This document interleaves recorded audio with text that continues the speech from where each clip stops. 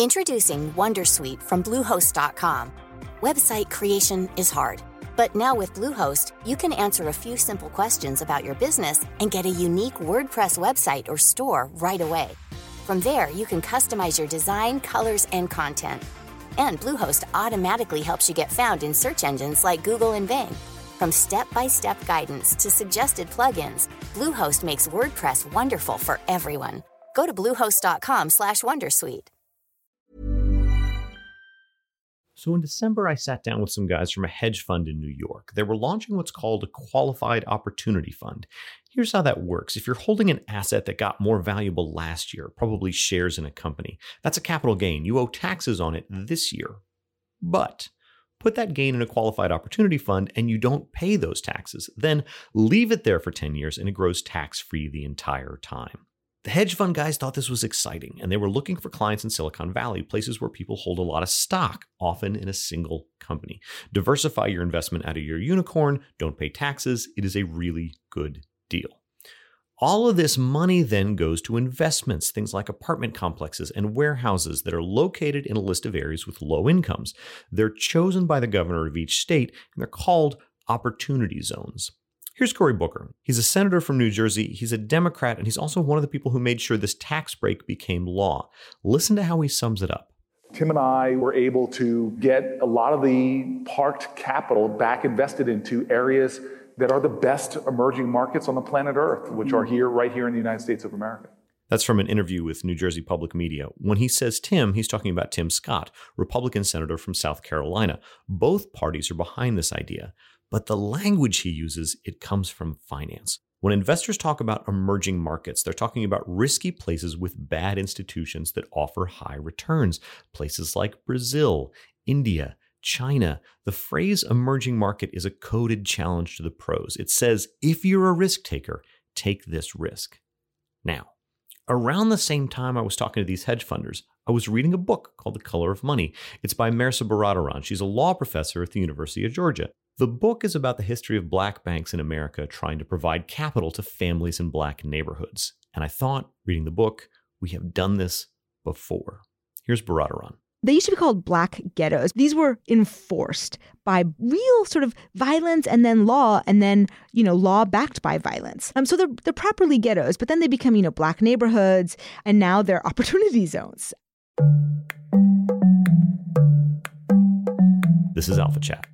It's a project from the Financial Times and the Rhodes Center for International Economics and Finance at Brown University. I'm Brendan Greeley. I'm the U.S. editor for FT Alphaville. I'm talking to Mehrsa Baradaran. She's in Georgia. I'm in D.C. about the history of what we now call opportunity zones. If we're going to start, let's start at a pivotal point, which would be sort of during the civil rights era. And so you have, during the 60s, a lot of different movements that converge on one main problem. And the main problem is that you have had a lack of capital formation in these black ghettos because of segregation and because of, exclusion and the way that the markets work. And so you have lots of coalitions trying to propose solutions to this. So you've got, the MLK and SNCC and a lot of the legislators that work with them. And they each understood that, segregation was the primary cause and that the solution was to either actually promote capital, right? So send capital into the black ghettos or to integrate, which would also require heavy government intervention. The Kerner Commission report, which comes out in 1968, is very forceful. This is hundreds of sociologists and economists and everything. And they say, look, white society created the ghetto and white society needs to fix it. And by white society, you could take the federal government, the state, et cetera.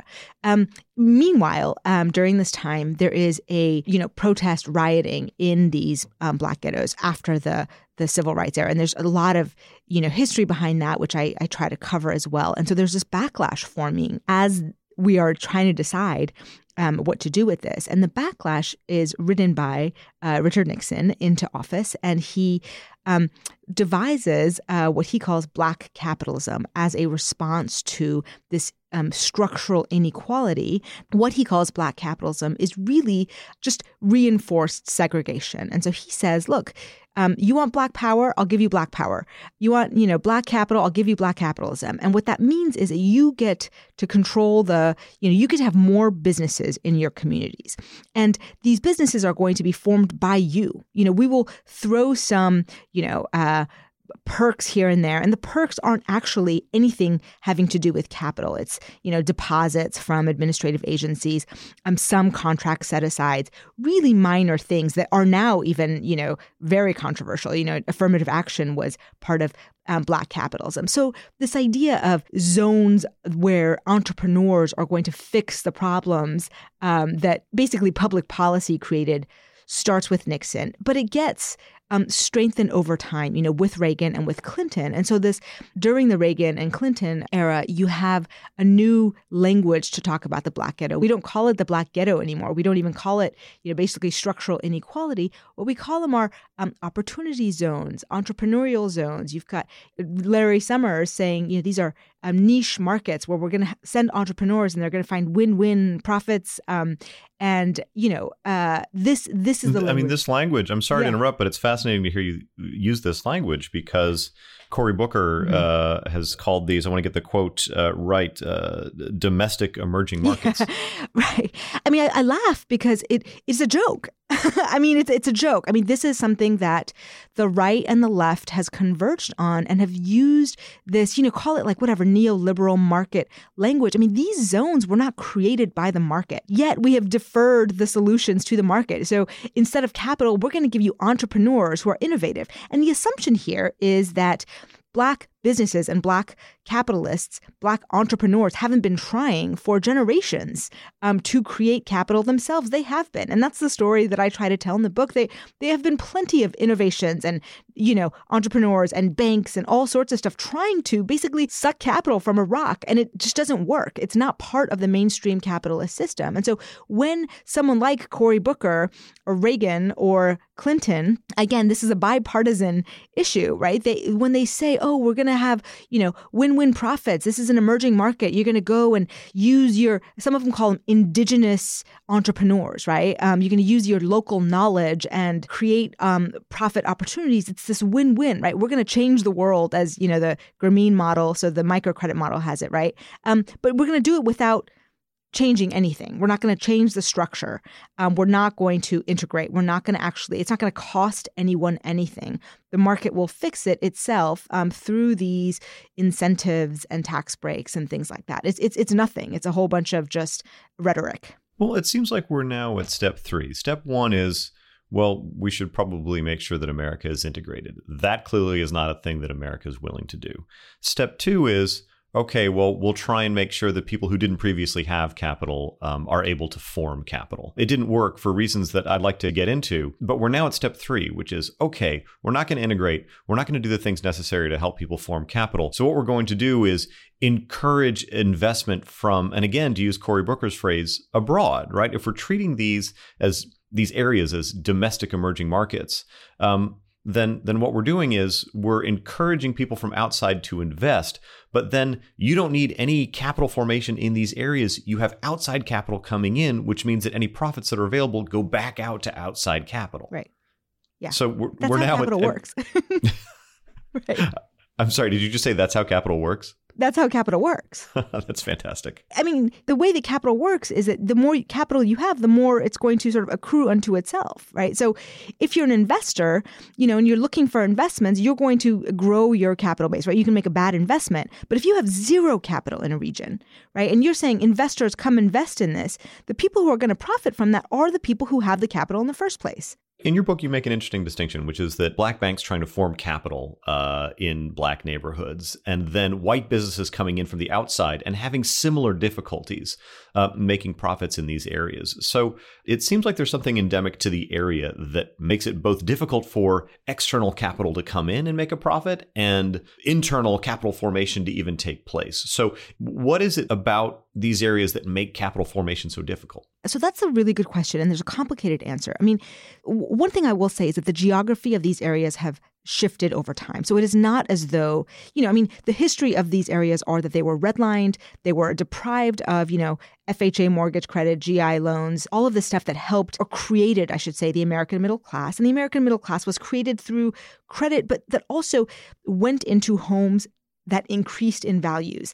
And the homes increased in values led to schools that were full of, homeowners' children, and that created social capital and all sorts of sort of complex multiplier effects of wealth. However, in these inner cities, none of those subsidies or that whole credit apparatus that buoyed the middle class didn't make it into the inner city. Now, those areas have shifted over time. So you can say, well, Harlem now is the most expensive real estate. Sure. But those original redlined residents in Harlem don't live there anymore, or they've been priced out, and so they've been moved out. So one thing I'll say is that the geography has shifted a bit. But what you have still in those regions, and the reason why the racial wealth gap still exists, is that when you have a neighborhood that is largely Black or brown and mostly poor, because that's the nature of race and class in the United States, you do not have homes that increase in value.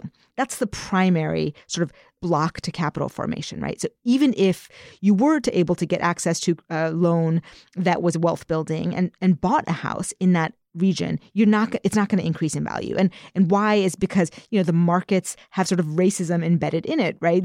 If white home buyers, who are the majority, don't want to live in a largely Black neighborhood, and the lack of wealth in generally Black communities, sort of diminish the demand for these homes. And then you've got the school issues and crime. They quote unquote become bad neighborhoods. And when you have a quote unquote bad neighborhood, you have, flight of other capital and businesses and assets, right? So businesses and other sort of investors want to meet the demands of those who have capital, who have money to spend. And so there are these complicated sort of multiplier effects of both lack and of privilege. Maybe privilege is not the right word, but capital, right? So wealth. People who are wealthy generally live among others who are wealthy, and that wealth sort of multiplies. And people who are poor end up living with those who are poor, and then that wealth diminishes. And so the problem here is that there's a race divide in certain regions, not all, but in those regions where there is a race divide, even Black businesses, even nonprofits, it's really difficult to create a wealth building company, business, bank, et cetera, in an area that is concentrated poverty. The point that you make is really important here, which is that we often talk about wealth creation and entrepreneurship as if it's a matter of starting a business or getting some sort of seed money. We talk about this in the way that people in financial markets talk about it, when in fact, for almost everyone in America, the path to wealth has been very clear. You take a salary or you earn a wage, and then you buy a house. The house is the bottom 5 rungs on the ladder towards any sort of wealth formation. Absolutely. And there's the buffers as well, right? So how many people can you go to for a $10,000 loan, in the event that you need to start a, business, or something goes wrong in your life, or you need rent for, people who are poor live among other people who are poor. And so those buffers, once they're gone, that decline is steep, right? So most of us don't ever have to go to a payday loan or a subprime loan for a house. But for those who do, that wealth sort of retracts quickly. And entrepreneurship, as mythologized as it is not, as you said, the way to middle-class wealth. We think of entrepreneurs, we kind of go quickly to Zuckerberg and, Bezos and all these really profitable, and successful entrepreneurs, but 99% of entrepreneurs are sort of one-man shops, right?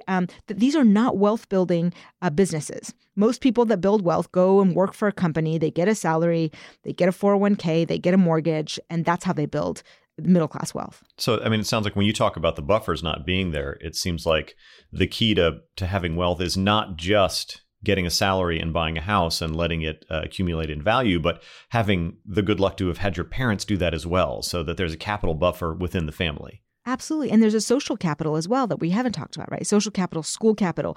If you're wealthy or middle class, your school has more resources. You have social capital. You know doctors and lawyers and other professionals, right? You can shadow them. You can get internships. I mean, these are the soft things that I think most of us don't realize. I mean, we sort of look at our lives and look at all the hard work we did, and sure, we did hard work, but there are connections.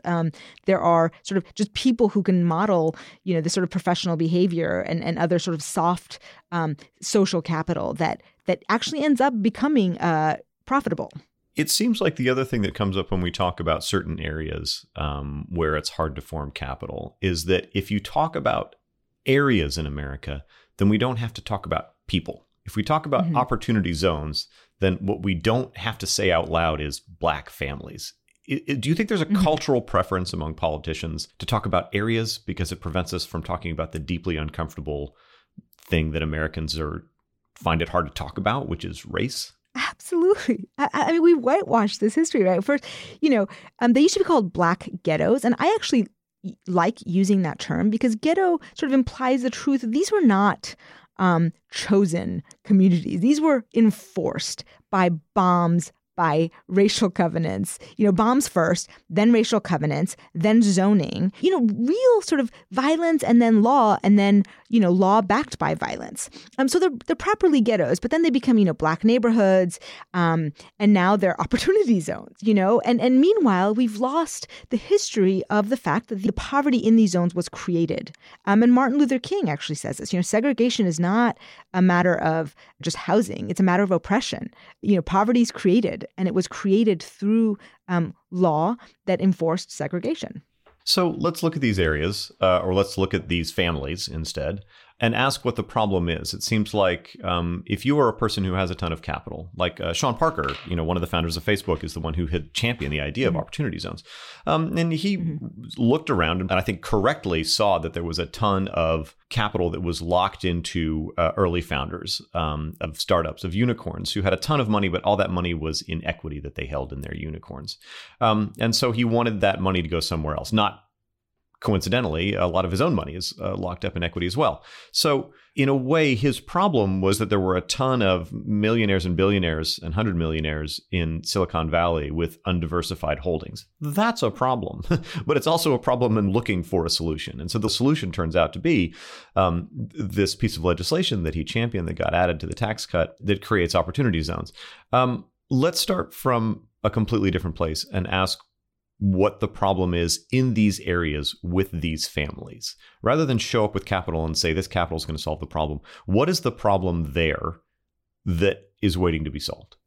The problem is that you need to create wealth, right? You don't need a new Whole Foods. You don't need, because Harlem has been... Wait, I'm sorry to jump in real quick because it seems like there's a really important distinction we need to make here. And I think it's the one that you're making, which is that you need to create wealth for the people who live there. Exactly. Right. Exactly. Because if you create just wealth in Harlem, if you make Harlem a true opportunity zone, then you're pricing the residents out and they are not getting the wealth. It's the new investors. It's the gentrifiers that pick up on that because they have the capital. They can pay a down payment on a house and see that house skyrocket in value. That's what happened to formerly redlined areas in sort of East Bay, San Francisco, and in Harlem, New York, as you saw that gentrification and you saw the people benefiting from that, huge sort of skyrocketing housing prices. So what these families need to cover the racial wealth gap, what we need to do is to create wealth building mechanisms to sort of allow families to gain the benefit of that increased housing prices. So, how have we done it in history? The FHA was able to do it. It created a credit mechanism that allowed people to, it built new communities. The Homestead Act, I have a proposal, looking at areas like Baltimore and Detroit that have a ton of abandoned properties and just taking them and handing those properties over to residents of redlined areas, including those that live there, and giving them the financing at very little interest to see those communities revitalized. The details are yet to be worked out. And if the Silicon Valley people want to do that's a place to invest, right? You hand over a piece of property, land, a mortgage, whatever, and allow for that wealth to accumulate. That's how you deal with the wealth of the area. You can't do it by, putting a Starbucks in there.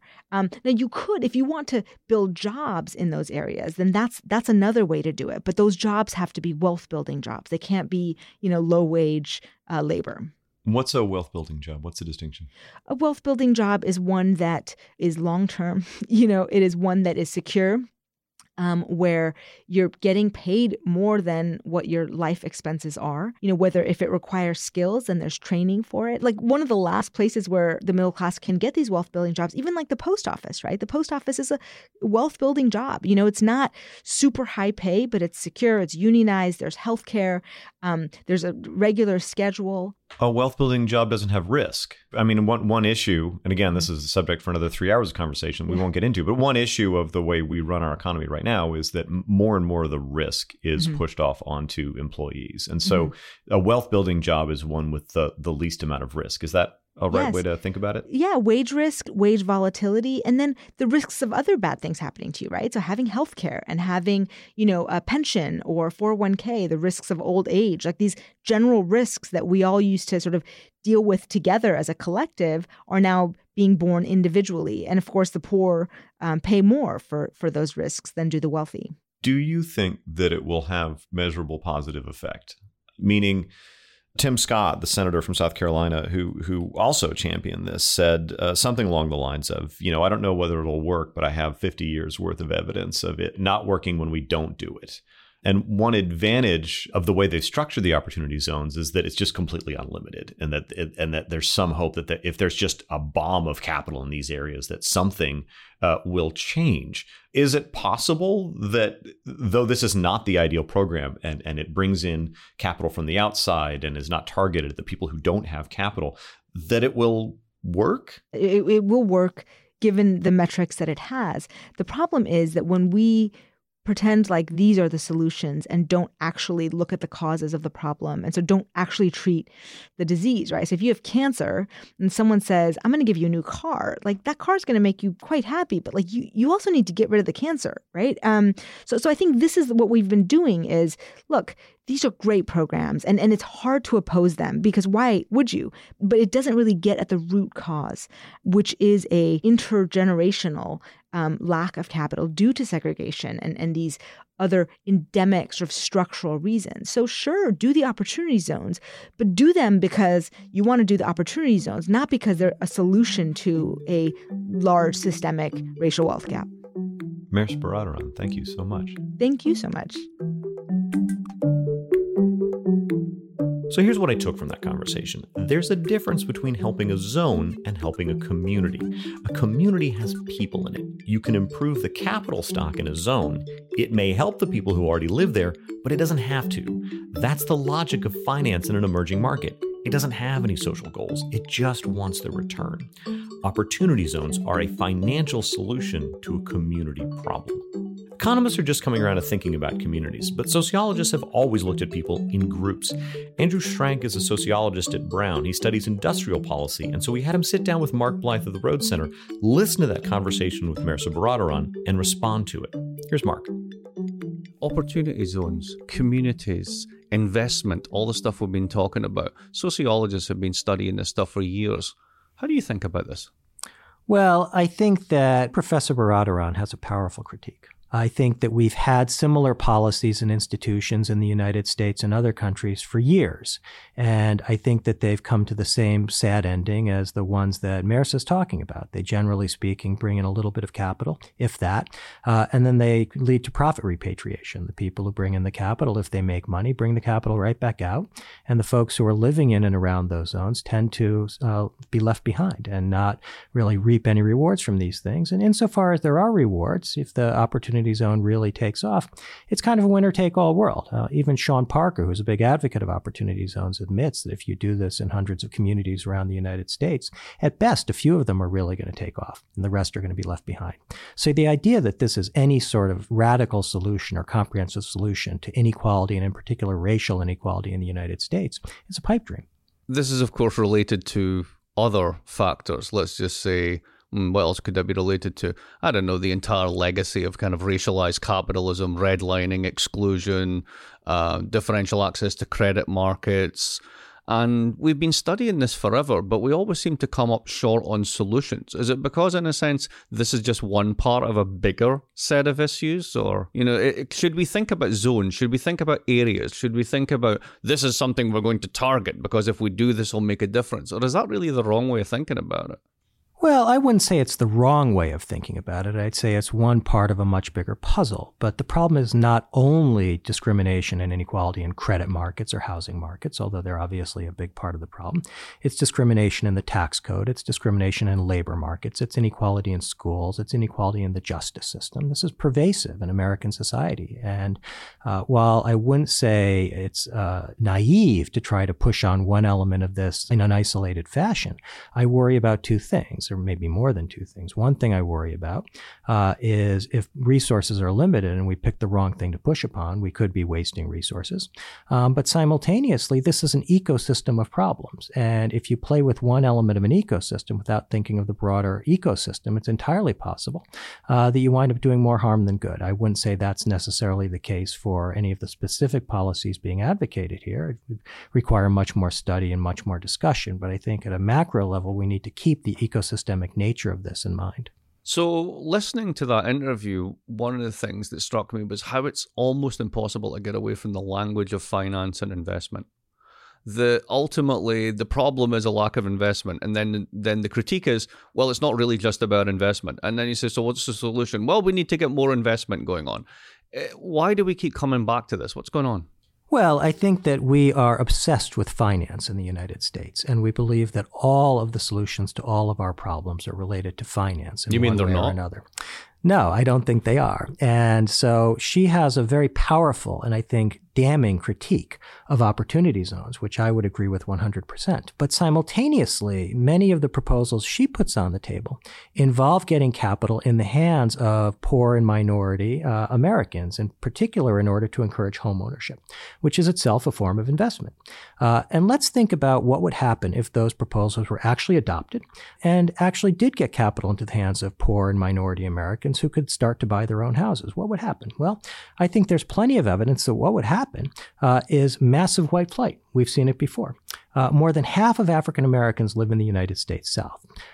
There is compelling evidence. In fact, the best evidence suggests that white men in the South are openly hostile to racial integration in their neighborhoods. In fact, the best data we have available says that 70% of white American Southern men are outraged by the mere possibility of an African-American family moving in next door. And this is very, very methodologically astute research. So what happens if proposals like this are adopted, and what happens if they actually do generate homeownership among poor and in particular African-American communities? Well, I think what you'd see is resegregation along different lines. And insofar as housing is related to schools, it's related to wealth accumulation, it's related to access to jobs and things like that. I think another thing we don't really consider when we talk about the housing market is demography in the United States and medium to long run changes in fertility rates. Fertility rates in the U.S. are dropping, and there's every reason to believe they'll continue to drop. And as this happens, it's entirely possible that demand for housing will decline.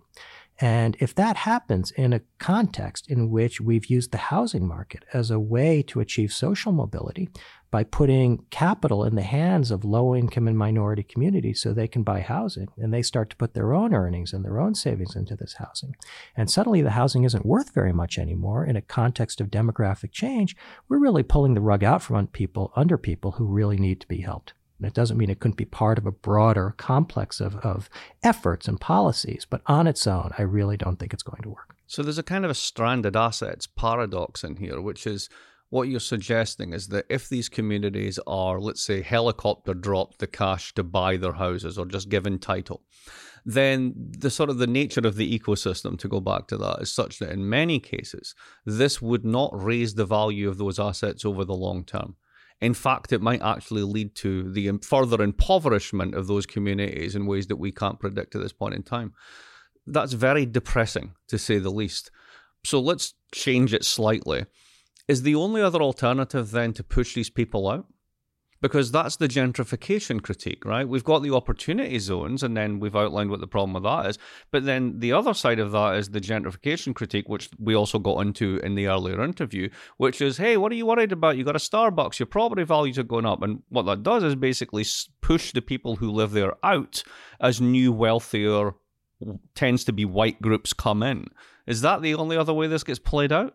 Well, I think Professor Baradaran has a powerful critique of gentrification. And again, I agree with her on this 100%. Her argument is not just that gentrification happens and that low-income and minority homeowners or renters are pushed out, but that the people who profit off of that gentrification tend to be from other communities. If they were from those communities, you could imagine some sort of virtuous circle taking off, albeit with consequences, including negative consequences along the way. But insofar as the beneficiaries of gentrification do not come from low-income or minority communities, it's all to the bad. I agree with that. At the same time, I think that there are alternatives beyond gentrification. And I think that one thing we need to keep in mind is that what's really required is a cultural shift. We need to combat racism in this country because it's racism that's the root cause of all of these problems, whether it's manifest in the housing market, the credit market, the job market, the schools, the justice system, and what have you. And I think that you're very unlikely to push that cultural shift through finance or through investment. I think there are other institutions in American society where you're much more able to push such a cultural shift. It would be hard. It would take generations. But I think we need to at least begin looking at the institutions where that could occur. So let's put this into a more global context. Over the weekend, I was reading Christophe Goulet's book, The Twilight of the Elites, which is about France, which would seem to be quite removed from this. But he gives a very similar critique. Essentially, he says the reason that basically French politics is in turmoil, nobody believes the elites, populism is on the rise, is because the working classes of France have essentially been gentrified out of all of the metropolitan areas, confined to the periphery. In their place has come immigrant and migrant labor, which is marginal, is easily disposable, is much more easily hireable, fireable, kind of invisible. And what sort of modern capitalism needs is 20% highly skilled knowledge workers, a smattering of immigrant labor, and essentially the French working classes are done. Now, this seems to me to be slightly similar to the story in haunting ways. But we could also extend it and say what's happening to the American middle class is similar to this, hence Trumpism, so on and so forth. Is there a way in which, rather than focus on a policy solution that brings minority communities up to the level of white communities, we're in danger of residualizing white communities to the level of minority communities? I think it's more than similar. I mean, I think it's extraordinarily similar to what's going on in France, what's going on in the UK around Brexit, and what's going on in much of the industrial or post-industrial world. And I think the point you make about the white middle class is very much on point. The way I would think about this vis-a-vis the earlier interview is as follows. We were talking earlier about the lack of access to FHA loans in the African-American community in the New Deal and the post-New Deal era and redlining, and that's certainly true. And the legacy of that has been pernicious. But if you were to adopt policies to try to make FHA loans or things like FHA loans available to African-Americans and low-income African-Americans in particular, in order to finally bring them into the New Deal bargain that benefited families like my own, at a time when those middle-class white families are themselves seeing the rug pulled out from under them, not just in the housing market, but in the labor market where the jobs have gone offshore and the unions have been destroyed, in the school system where in 22 states there are schools that now only meet 4 days a week because they don't have enough money to keep schools open for the fifth day, which has huge ramifications beyond the school system because mom and dad can't both work 5 days a week if someone has to stay at home and take care of the kids, et cetera, et cetera. Bringing African Americans and low-income African Americans into that bargain ain't going to have the same consequences for those communities as it had for my family back in the 1950s. So if we give up on opportunity zones, if we recognize that areas are a code word for people and disadvantaged communities, that essentially what we're really doing is tax concessions for ourselves and a little bit of asset stripping. And it all sounds terribly cynical. And everything's connected to everything else. Is there anything that we can do apart from an intragenerational march through the institutions to solve all problems? Is there an upside to any of this, or is it just really just empty rhetoric? I wouldn't say it's empty rhetoric, but I don't think it's the best place to place our bets in the early 21st century. If I were czar and I had the complete power to try to do something about this, I would probably be looking at institutions other than banks and investment institutions. I would be looking in particular at schools, not because I think schools are a key source of human capital that's going to position traditionally disadvantaged kids to compete better on the labor market, although if the schools were re-engineered appropriately, maybe they would do that.